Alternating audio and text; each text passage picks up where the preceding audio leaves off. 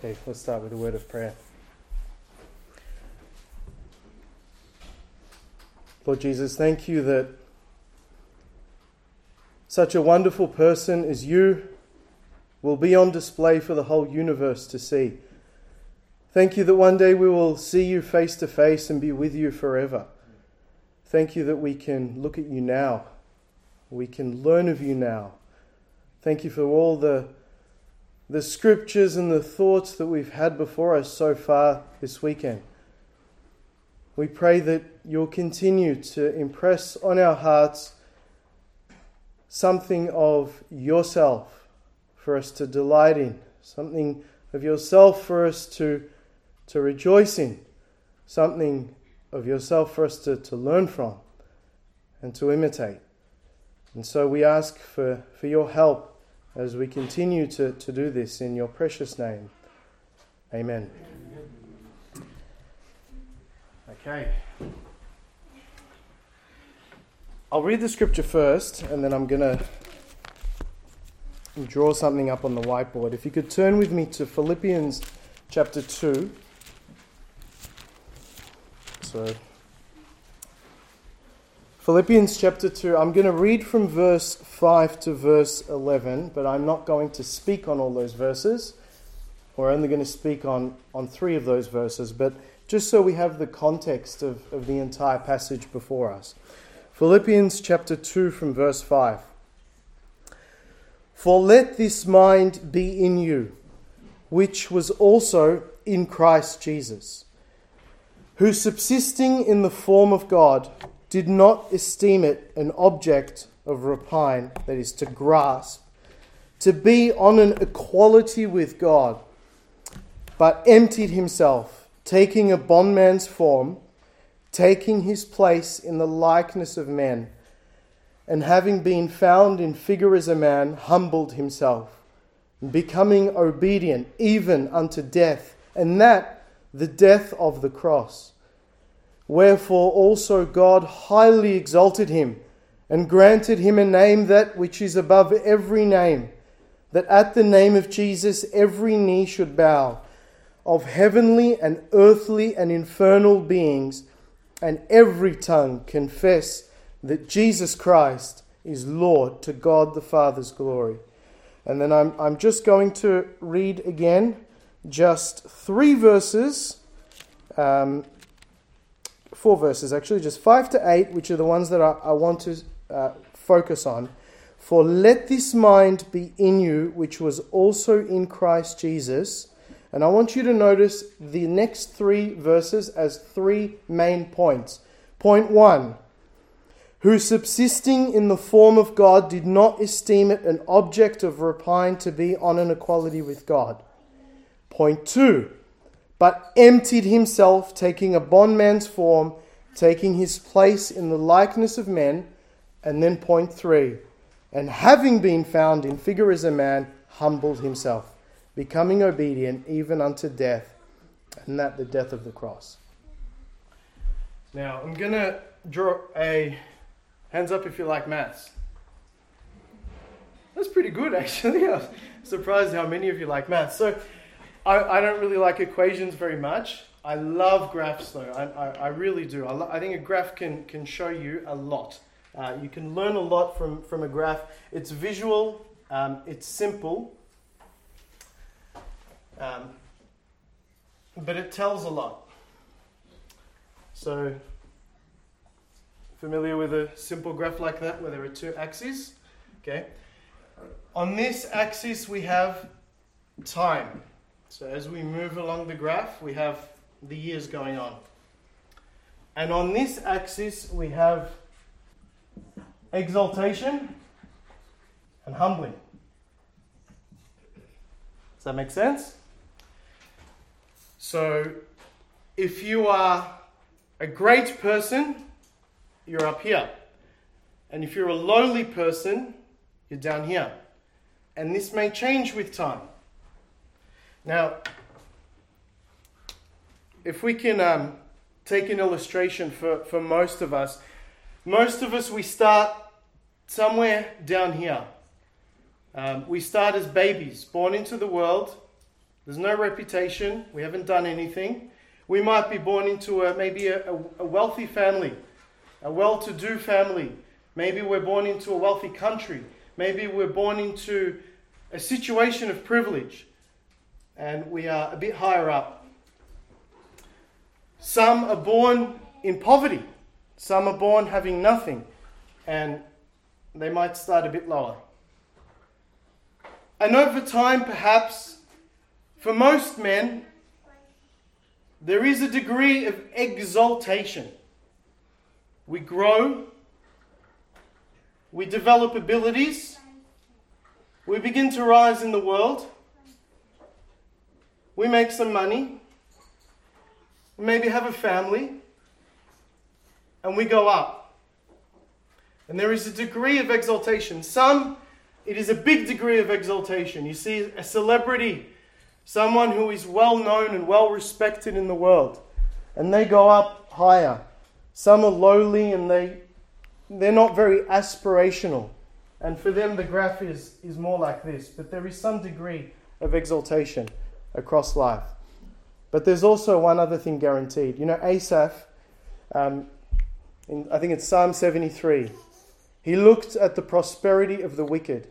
He looked around him and he said, God, you've been making me suffer all my life because I am righteous.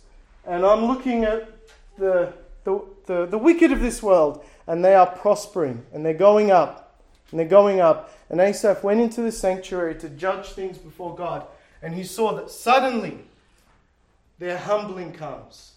Suddenly they go down. Now, you guys and girls are in the time of your life not so early that you don't know much, but not so late that you are towards the end of your life. You're at a time perhaps around here, wherever you may be, a time in which you make decisions about where you're going to go in the future, what direction you are going to track along. And that's why looking at the example of our Lord Jesus in this chapter is so important, particularly at this time of life. Now, eventually, everyone goes down. Do you know what that's called? That's death. There isn't a single person who goes through their life, no matter how exalted they are, who goes down. We've talked a lot about Bill Gates for some reason so far at this conference, but he's a man who went right up. He made his wealth, he made his reputation, he used his wealth for philanthropy. He's very well respected in the world. A scandal comes upon him. He's shot down. Maybe no scandal. And death comes. And he goes down in one swoop. Now, I want to show you the graph of our Lord Jesus. This is where he started. That's where he started. For him, he didn't start at birth. He was the ever-existing, eternal Son of God in the glory.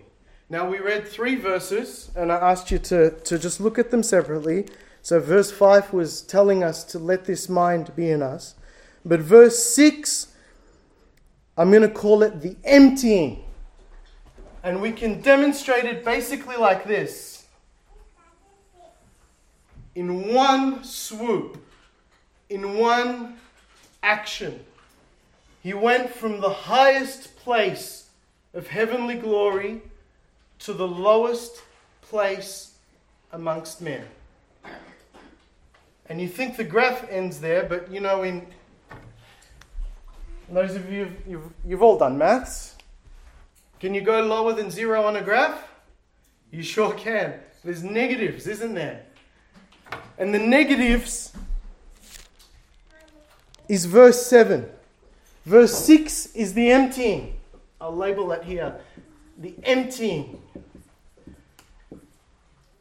But verse 6, and then this is what verse 7 looks like.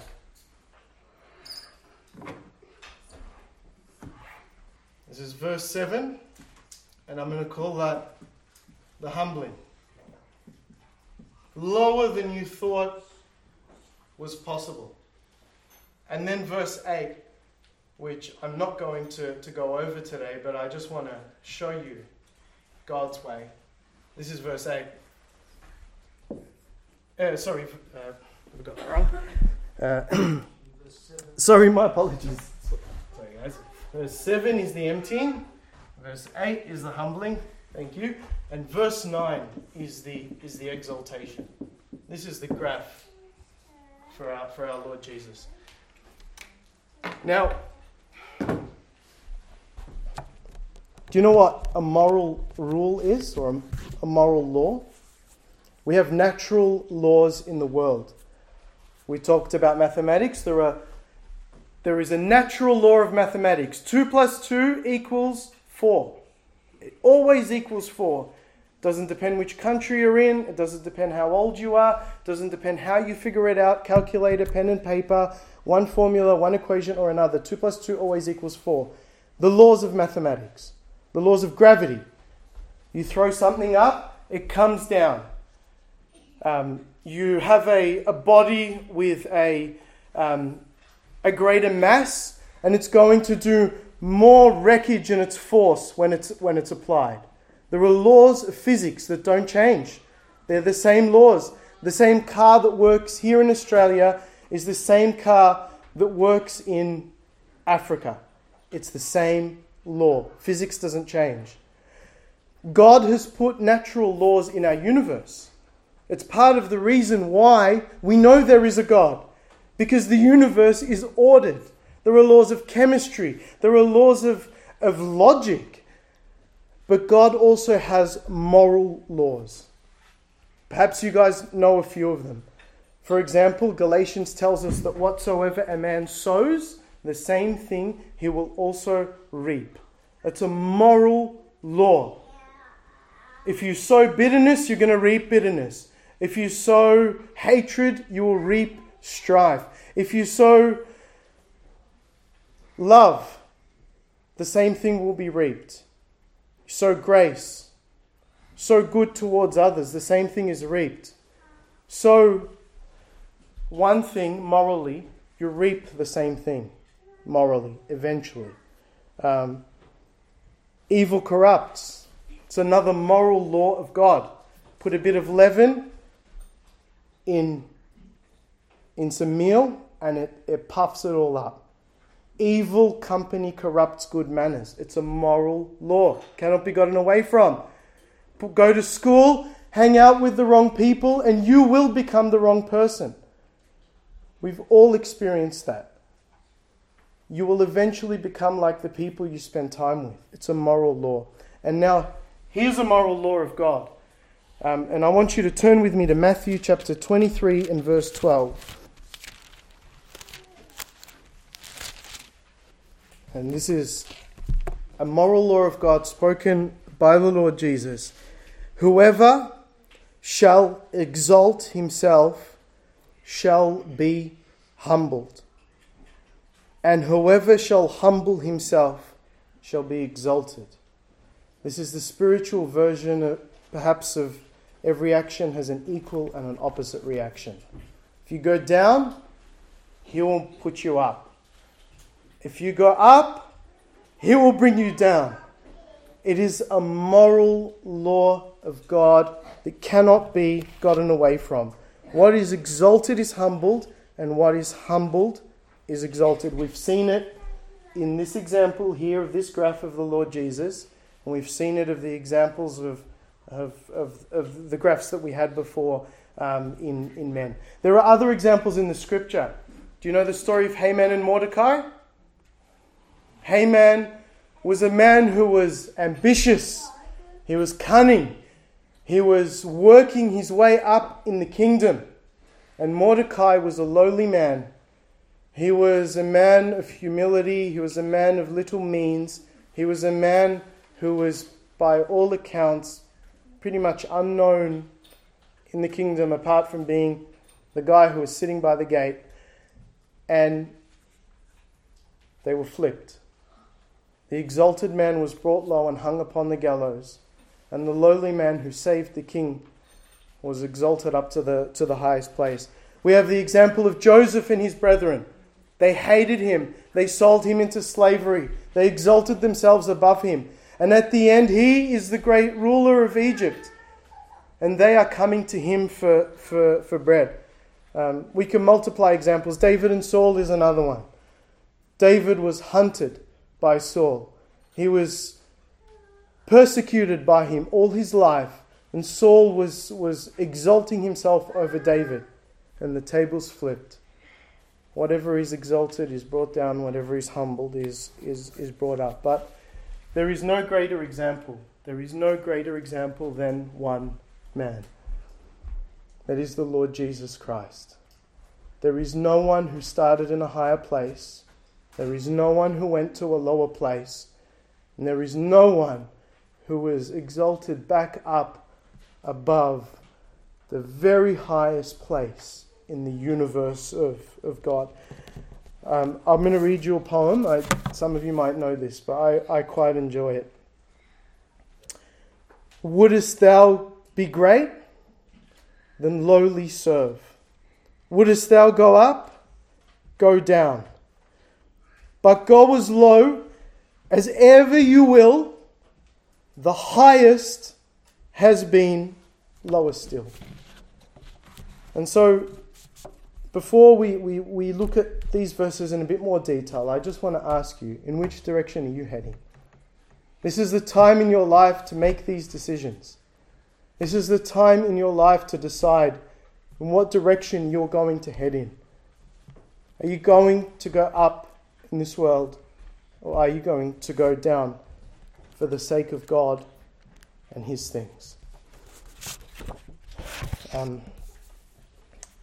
Now, for us, I just want to say one other thing, is that it's easy. Do you know that? For the Lord Jesus, there was nothing in Him that needed humbling. When He was up in the glory, there was nothing in Him that needed to go down.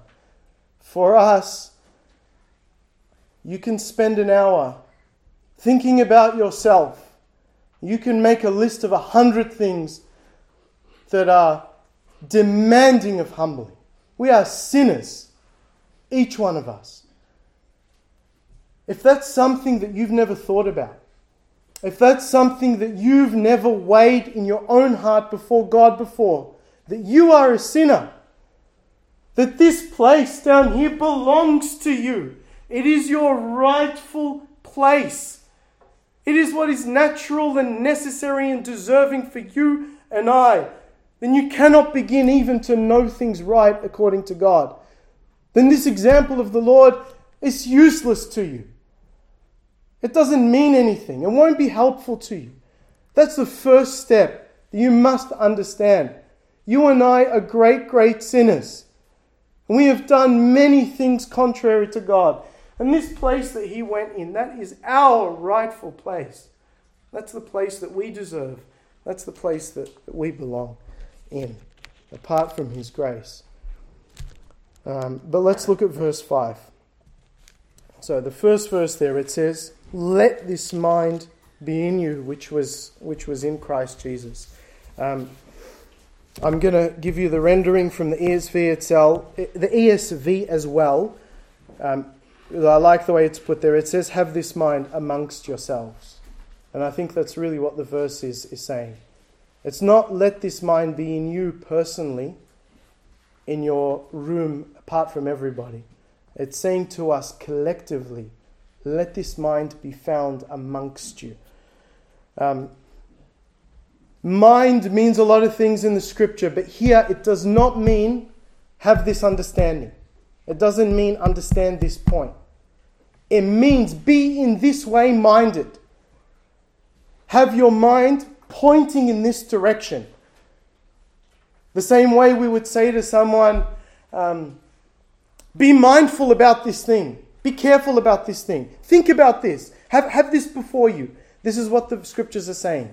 Let this mind be found amongst yourselves. So the question really is what mind? The example of our Lord Jesus here, it's humility. It's humility. And so we need to understand what humility is. I'm going to read. So I pulled a couple of quotes about what humility is. Okay. I won't tell you who these quotes are from, except to say that they are from two people who are like so far apart that they probably wouldn't sit in the same room together. The first quote says this: humility is not thinking less of yourself, it is thinking of yourself less. Do you get that difference? It's not thinking that I am so little and small and I can't do anything. It's just not thinking about myself at all. I'll read you the second quote. True humility does not so much consist in thinking badly of ourselves as in not thinking of ourselves at all. I want you just to think carefully about this point. I'm going to apply it in a second to how it applies to the example of the Lord Jesus. Humility is not saying, I'm so bad, I can't do anything good, I'm so useless, I'm not good at this, I'm not good at that, and being a miser about yourself. That's not humility. That's pride. That's just thinking so much about yourself that you're making yourself the object. You're making yourself the central thought. Humility is not thinking about yourself at all. Just getting on with the job. Thinking about what needs to be done. Do you know Moses? He was exalted up the top. And he thought he could do anything. And he beat the Egyptian and he thought he was going to save his people. Stephen tells us in Acts chapter 7 that Moses thought he didn't understand why the Hebrews couldn't realize that by his own hand he was going to deliver the Israelites. Come on, guys. This is what I'm here for. Can't you see how powerful and mighty I am? I can do this. I'm in Pharaoh's house. I'm going to help you guys. He was exalted with pride. But then he was abased with pride. When God tells him, come lead my people. And he says, do I have to go? I'm not very good. I don't know how to speak very well. Just go find someone else. I don't want to do it. And he was degraded with pride. That wasn't humility. He was degraded with pride. But you know, Moses became the most humble of all men. So humble, perhaps he wrote those words about himself. And he wasn't even thinking about himself. His self was not important. He didn't think about himself.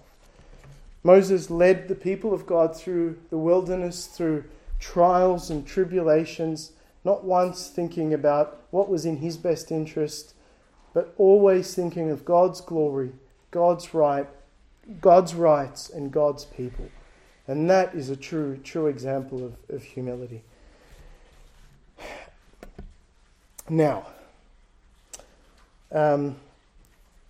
so verse 5 told us to let this mind be in us, but it also says that this mind which was in Christ Jesus. And I just want to point out to you something important when you look at the scriptures, that the names of the Lord are very important. All right? There's no mistake. People will tell you that in Genesis, for example, sometimes it says Jehovah and sometimes it says Elohim, sometimes Lord, sometimes God, because the different people wrote different bits and they mushed it all together, and that's why. And sometimes we have Jesus Christ, and sometimes Christ Jesus, and sometimes Jesus, and sometimes Lord. And these things don't mean anything, and it's just different people were writing in different ways at different times, putting it all together. Every word of Scripture is there for a reason. Here's something to think about when you go home. You can go through the Scriptures when you study it.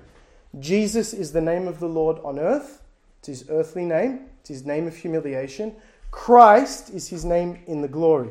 Remember, in Acts, Peter said, this Jesus whom you have crucified, God has made to be Lord and Christ.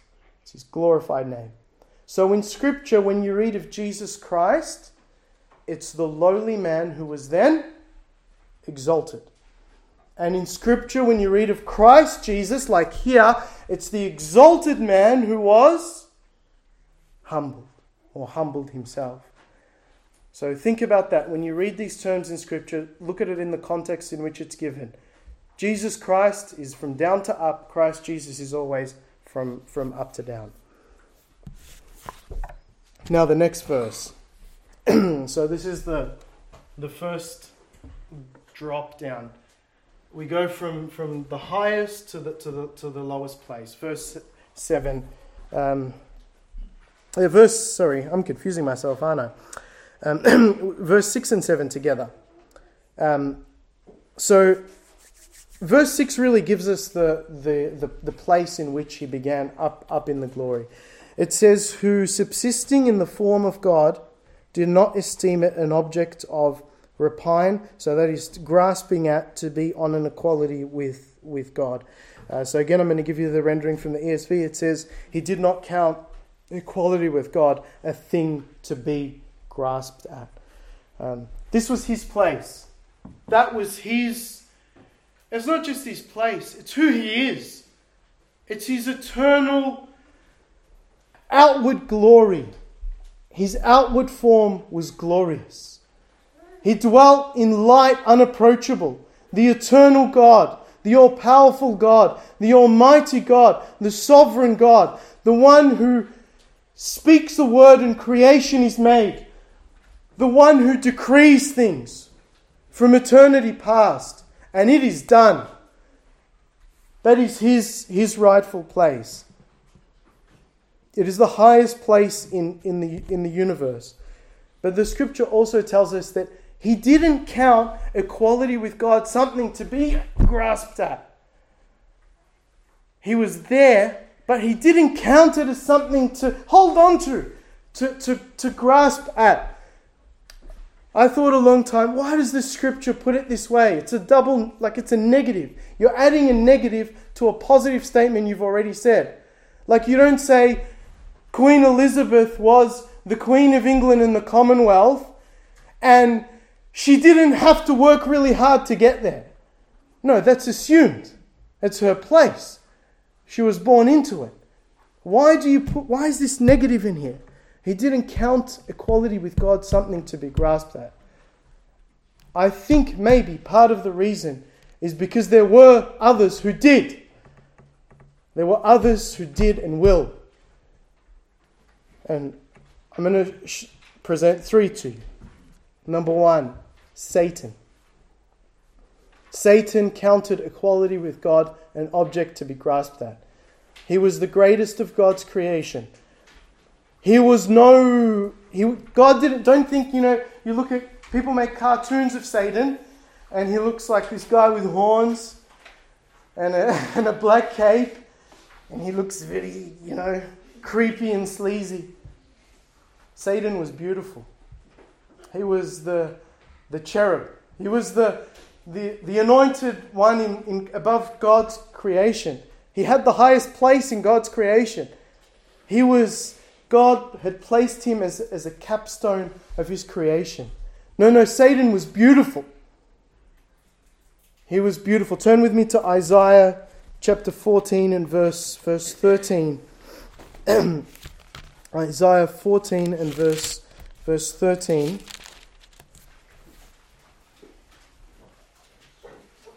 And this is what the thoughts that went through Satan's mind in the place in which he was. Isaiah 14:13, and thou didst say in thy heart, I will ascend into the heavens. I will exalt my throne above the stars of God. Perhaps that's all the angels. And I will sit upon the mount of assembly in the recesses of the north. I will ascend above the heights of the clouds, and I will be like the Most High. They were the thoughts of Satan. Ezekiel chapter 28 verse 2. We have a similar passage. Ezekiel chapter 28 and verse 2. Reading from the middle of the verse, he says, because thy heart is lifted up, and thou hast said, I am a God. I sit in the seat of God, in the heart of the seas. And thou art a man and not God, and thou settest thy heart as the heart of God. That was to the king of Tyre, but prophetically a type of Satan. Satan was great, but he wanted to be greater still. He counted equality with God an object to be grasped at.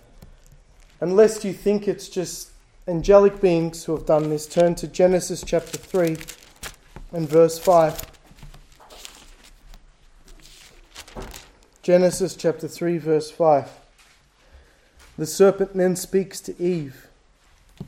And he says, "You will not certainly die, but God knows that in the day you eat of it, your eyes will be opened, and you will be as God." This is what Satan presented to man. Man turned away from God when he wanted to be like God. Have we stopped doing that today? We haven't. We are exalting ourselves in the place of God when we say we don't believe in God. What is that but saying we will be our own gods? When we say we don't care about what the Word of God says, what is that but saying we'll make our own word? When we say what God says is old-fashioned and hard to understand, what is that but saying we are wiser than God? And what we come up with is better than what God says.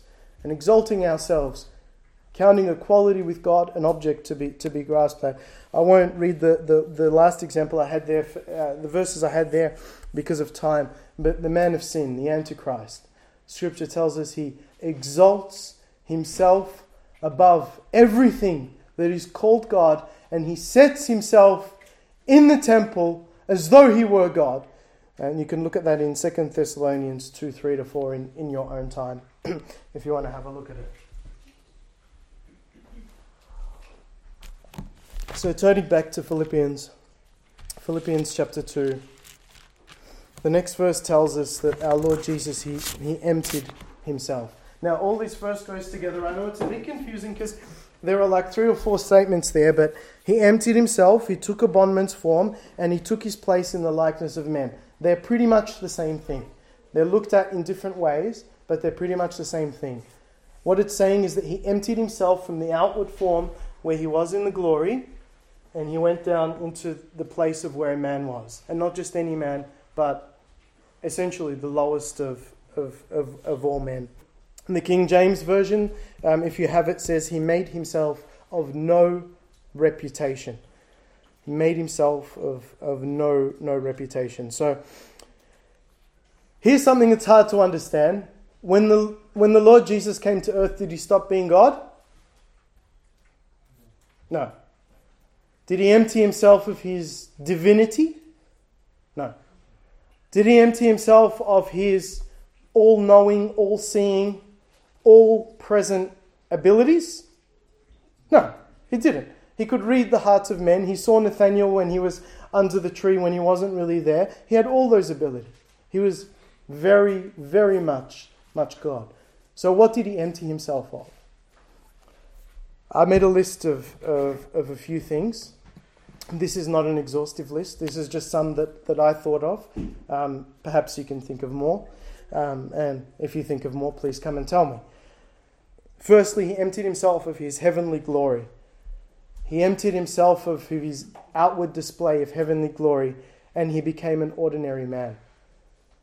In Isaiah, it tells us that there was no beauty. If you want to write it down, it's Isaiah 53, verses 2-3. It tells us he had no form or lordliness in him.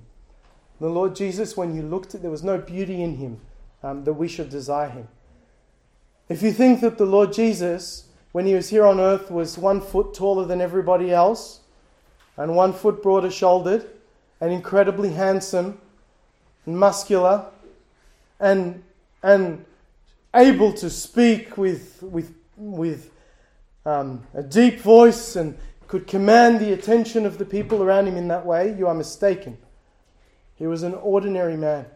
If you put him in a crowd, he would have disappeared in the crowd. Judas had to kiss him so that the soldiers who came knew who it was to take. He had to be marked out. There was nothing in him that marked him out as special. The people of his day knew that. They were confused by him. They're like, oh yeah, isn't that Jesus? We know him. Well, don't we know his mother and his brothers and his sisters? And He's the carpenter's son. He's just an ordinary guy to the appearance of mankind. He emptied himself of his outward glory. He emptied himself of his heavenly place. His home was heaven. It's where he dwells, not the created heavens. The eternal place of God is his eternal home. And he took the despised place of Nazareth. He didn't come to Melbourne or London or New York. He didn't come to the great place of this world. He went to Nazareth. Do you remember the words of Nathanael? Can anything good come out of Nazareth? Nazareth was the city or the town that people laughed at. It was a town known for the character of the people who came from it. They were not good people. He came from Nazareth. He was a fugitive in Egypt. He had to go and flee to Egypt and live there for several years. And in his earthly ministry, he said, "The foxes have holes, the birds of heaven have nests, the Son of Man has not where to lay his head." He didn't have a home. He emptied himself of his heavenly place and home. He emptied himself of his heavenly riches. Let's read this verse. I love this verse. 2 Corinthians 8:9. 2 Corinthians 8:9. "For you know the grace of our Lord Jesus Christ, that for your sakes he, being rich, became poor, in order that you by his poverty might be enriched."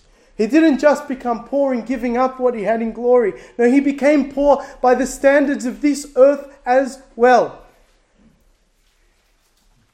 When he needed a coin to show the example of render to Caesar what is Caesar's and to God what is God's, did he pull it out of his pocket? No, he had to ask for one. When Peter asked him about the temple tax, did he pull out of his coin out of his treasury and give it to Peter? No, he told him to go fishing to get one. And surely the disciples did have a money bag, and they were carrying it about. Judas was carrying it, and he was putting it in his own pocket. But the Lord himself didn't have any riches. He gave away his heavenly comforts to suffer as a man. He was hungry, he was thirsty, he was weary, he was exhausted, he suffered loss. He felt when others around him died. He cried at the tomb of Lazarus. He felt betrayed by his friends. If you've had anyone betray you, he was betrayed by one that was so close to him. One who he counted a close friend. He was denied by another who was made even closer still. He was depressed. If you've ever been depressed, he was sorrowful unto death. Depressed to the point where he wanted perhaps his life. I don't want to say those words, but he was at that point. Sorrowful even unto death, the scripture tells us. He gave up his heavenly comforts. Turn with me please to Hebrews chapter 2 and verse 17. Hebrews chapter 2 and verse 17 tells us why he did it. Remember we spoke about humility? You think the Lord Jesus thought about it one day and he said, "You know what? I'm going to humble myself. I'm just going to see how far I can go. I'm going to leave the heavenly glory. I'm going to go down to this miserable earth. I'm going to pick the worst city. I'm going to be born in a poor family. And then I'm going to empty myself of everything. I'm going to suffer and go down to the very lowest place just so I can show everyone that I can go down to the lowest place." Was that his motive? No. He wasn't thinking about himself at all. He was thinking about us. He was thinking about us. Hebrews chapter 2 and verse 17. "Wherefore it behooved him in all things to be made like to his brethren, that he might be a merciful and faithful high priest in things relating to God." He wanted to be like us. He wanted to take his place amongst us because he loved us. He wanted to be a faithful and merciful high priest, and so he emptied himself. He knew that he couldn't reach us when he was in the glory apart from him coming amongst us in our midst as one of us, as a man, and as the lowest of men. Humility. The scripture also tells us that he suffered being tempted in like manner to us in everything, sin apart. If there's anything that you suffer, and suffering comes in as many varieties as there are human beings. If there is anything that you suffer, he has suffered it, whatever it might be. Perhaps not in the same circumstances in which you suffer it, but in a similar circumstance, no matter what it might be. And just very briefly, a couple more.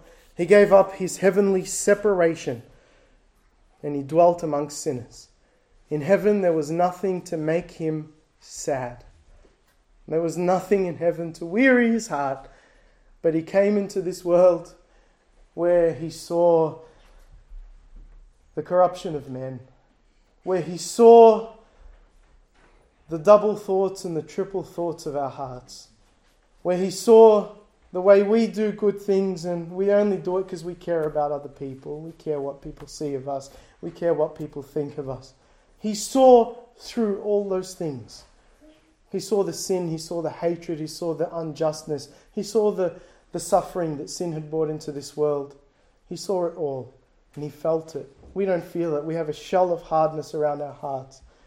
We learn to just, it's fine. We'll get used to it. He didn't. He didn't.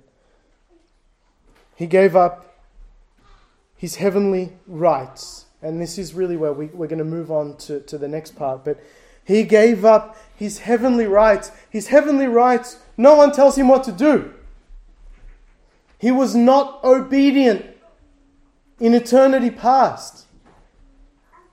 Let me make that clear. He was eternally the Son.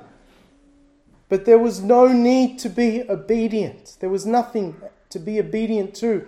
The Father, the Son, the Holy Spirit are one and equal. They are in unison. But the moment he humbled himself and emptied himself to come into this world, he became obedient. The scripture tells us he learnt obedience by the things that he suffered. You don't learn something that is already natural to you. Obedience was not his natural place. He had to learn it. Do you know what man's place is? Obedience. I'm born, I'm obedient to my parents. I have to be. It's my place. I become an adult, I am now obedient to the Lord. I'm obedient to the policeman who keeps the authority. I'm obedient to the government because they set the laws. The life of a man in this world is a life of obedience. Man's place is to be obedient. We are not lawless. God designed us to be obedient. And the moment he decided to become a man, he also decided to become obedient. And I'm not going to read them all for the sake of time, but we have many references, especially in the Gospel of John, where he says, I come not to do my own will, but the will of him that sent me. I do nothing except that which the Father does. The Father shows me, and I do those same things. When you have lifted me up, then you shall know that I am he, and I do the will of my Father. He came to be obedient, and he learnt it. And blessed person who the Lord Jesus is, he's going to be a man forever. He abides a man forever. I don't want to even think or explain because I don't understand how that's going to look like in the future. But I do know that even now he is a servant. He still serves. He ever liveth to make intercession for us. He speaks of girding himself and serving those who have served him. He continues to serve because it is the man's place. Many of you will be familiar with that story about the Hebrew servant who said, I love my master, I love my wife, I love my children, I will not go out free. And his ear was nailed to the door. That's what the Lord Jesus did. He became a servant. He emptied himself of that rightful place to become a servant on this earth. But now we need to move to the next verse. So if we go back to Philippians chapter 2.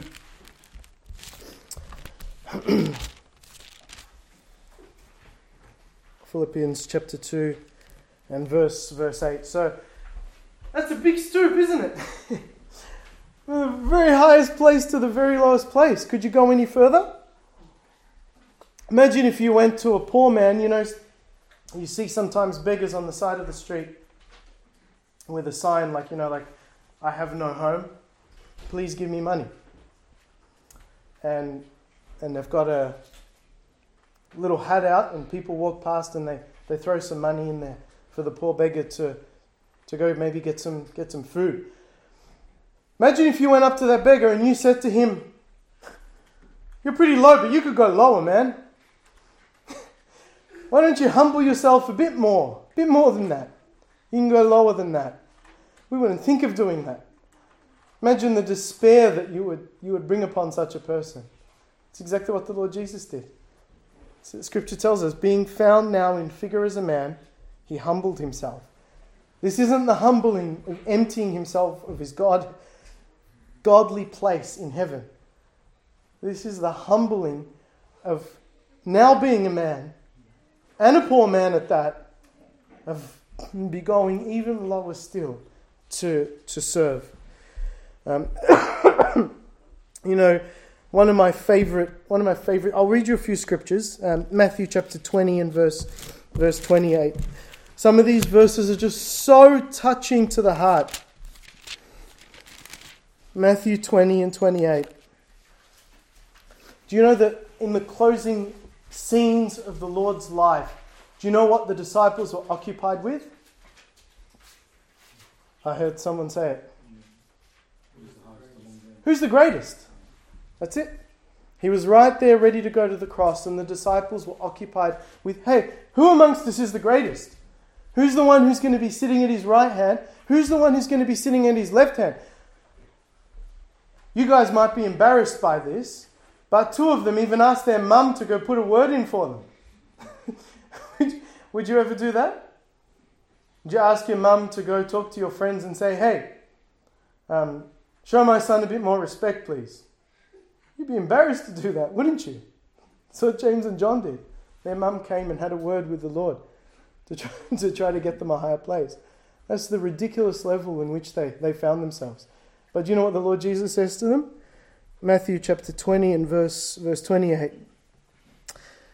As indeed the Son of Man did not come to be served, but to serve, and to give his life a ransom for many. Luke chapter 22. I think this verse is just so beautiful. Luke chapter 22 and verse 27. Some of us at the table were talking about godly men who we looked up to in the past. We were going through some brothers and sisters that we have known from an older generation who taught us so much, some by their example, some by their words, some by their deeds.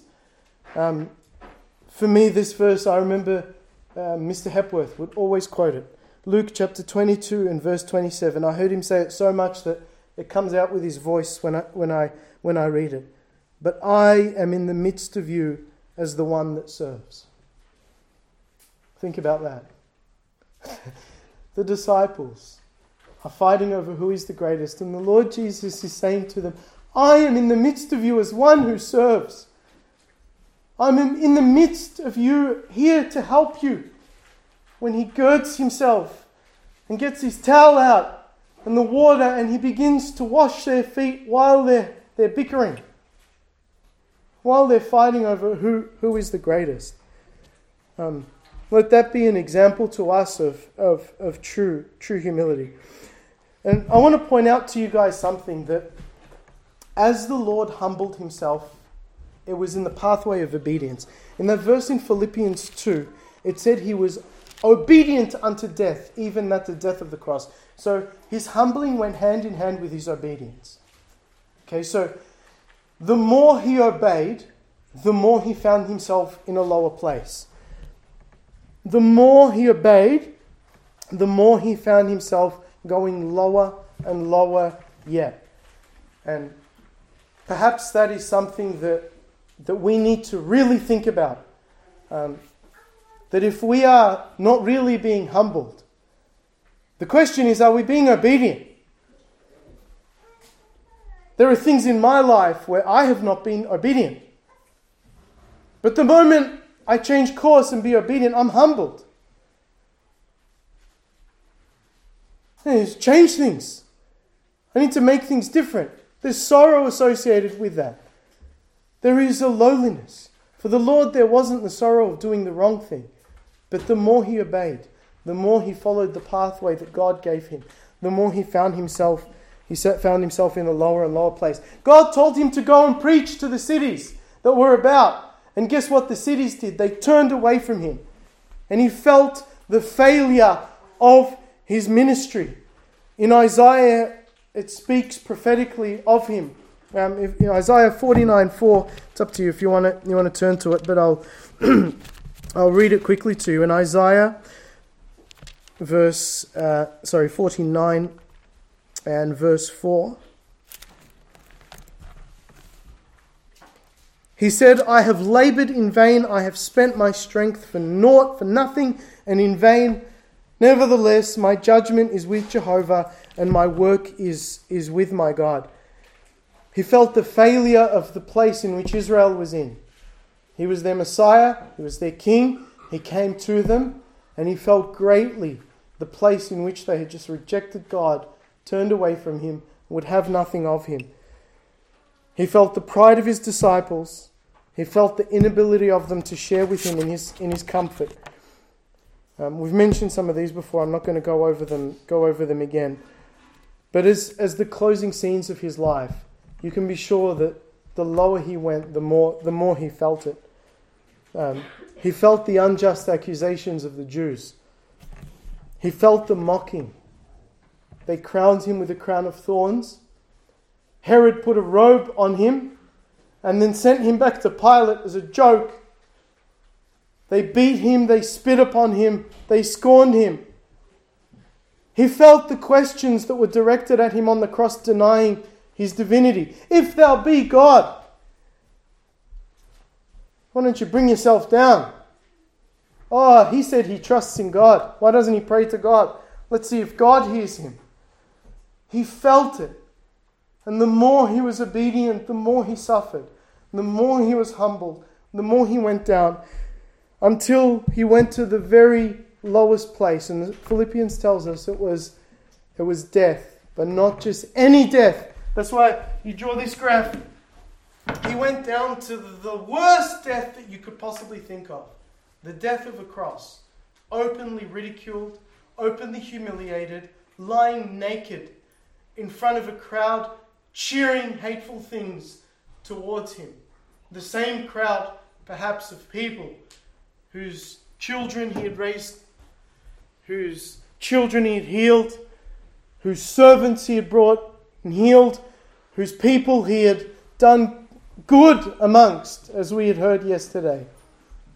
Openly mocking, hating, rejecting him, a spectacle before all, and that the death of the cross. And I'm not going to go any further there. I'm going to leave it at that, because there's another side to what happened on the cross, and that's going to be addressed in the next address that Greg gives us. I just want to, just in 5 minutes, I just want to give you a few words of application. And I think we can find them here in Philippians chapter 2. We don't need to, or in the surrounding chapters, we don't need to look far. We've spoken about the need to be humbled for the sake of sin. I trust that everybody here knows that they are a sinner. Trust that everybody here knows that place of the cross is their place. If God had to give you what rightfully belongs to you, you would be hung up on a cross as well, so that God may show the world how awful a person you and I are. That is what we deserve. And then He maybe would judge you for your sins. Just think about that for a second. Let that weigh upon your soul if you have not weighed it already. And consider this, that He took that place for you. Another point of application. If He has taken that place for you and you wish to serve Him, Philippians chapter 3, you've got to empty yourself. The things that you count for gain, you can no longer count for gain. Paul says in Philippians chapter 3, I had a lot of reasons to boast, he says. As to circumcision, I received it on the 8th day. I was of the race of Israel. I was from the right people. I was of the tribe of Benjamin, a very blessed tribe. I was a Hebrew of the Hebrews. I was correct as to everything. The place that God could give, I was that man. As to the law, I was a Pharisee. And again, don't caricature the Pharisees. The people of their day didn't caricature them. The Pharisees were not the people who went around being hypocrites. They did that. But it's not the caricature that you think it was. The Pharisees were the people that the people thought very highly of. And the people didn't think much of the Sadducees and the scribes and people who denied the word of God. They thought a lot of the Pharisees. They thought those were the holy people. They were the people who knew the word of God, and they were the people who lived by it. That was the place that the Pharisees had. And Paul says, I was a Pharisee. It wasn't just any Jew. I was a Pharisee. As to persecuting the assembly, I was there. Someone was going to put their neck out against what was the right way. I was going to make sure that it was dealt with. As to righteousness in the law, I was found blameless. Blameless. I'm the man. I have my own righteousness. I'm pretty much perfect. He had to empty himself. Paul says the things that I counted for gain, I had to count but loss on the account of the excellency of the knowledge of the Lord. I count them to be filth, that I may gain Christ and that I may be found in Him, not having my own righteousness, which would be on the principle of law, but which is by faith of Christ. In verse 7, the things that were gained to me, these I counted on account of Christ's loss. Young people, what do you count for gain? Or perhaps, what do you hope one day to count for gain? Do you wish to rise up in this world and be a great person in one way or another? Do you wish to be a great leader, a great influencer, a great powerful person, a wealthy person, pockets lined with money? Do you wish to be a person whom the world respects? Do you wish to be a person who has a great career, a great family, a great life, a great whatever it may be? Do you wish to be a great sportsman, a great athlete? Do you wish to be a great writer, a great novelist? Do you wish to be a great dancer? Do you wish to be a great whatever? I don't know you as well as you know yourself. Sarah is laughing. I think maybe he wants to be a dancer. What do you wish to be? What do you aspire to? If we are to follow the Lord Jesus, we really must empty ourselves of our aspirations. You know, in the assembly, none of these things count for anything. None of these things count for anything in the assembly. A celebrity in the assembly is the same as you and I. An intelligent man in the assembly is no more a teacher than a plumber who didn't go to school. A wealthy man in the assembly is no more able to give and to serve than a poor man who doesn't have what to give. A great musician who can sing very well, his voice is not more valuable in the assembly than one who sings out of tune. A confident sister is of no more value in helping souls than a shy sister who finds it difficult to speak. These things are of no value. They are of no consequence in the assembly. There must be an emptying of them. Brothers and sisters, they are indifferent things. They mean nothing. We are all equal in the sight of God in the lowest place. But also the humbling. Philippians chapter 2. Philippians chapter 2 and verse 2. Do you know why problems come up in assemblies? Perhaps for many reasons, but here is a great reason why they come up. That you may think the same thing, having the same love, joined in soul, thinking one thing, let nothing be in the spirit of strife or vainglory, but in lowliness of mind, each esteeming the other as more excellent than themselves, regarding not each his own qualities, but each those of others also. Perhaps we'll just close it with those words. If you want to make sure you keep the unity in the assembly, think about this. Your brothers and your sisters are better than you. They are better than you. They are better Christians than you are. If you're to humble yourself, just remember that. Humbling is not thinking little of yourself. It's doing the thing without thinking about yourself at all. Have a look around you. There are needs in the church of God.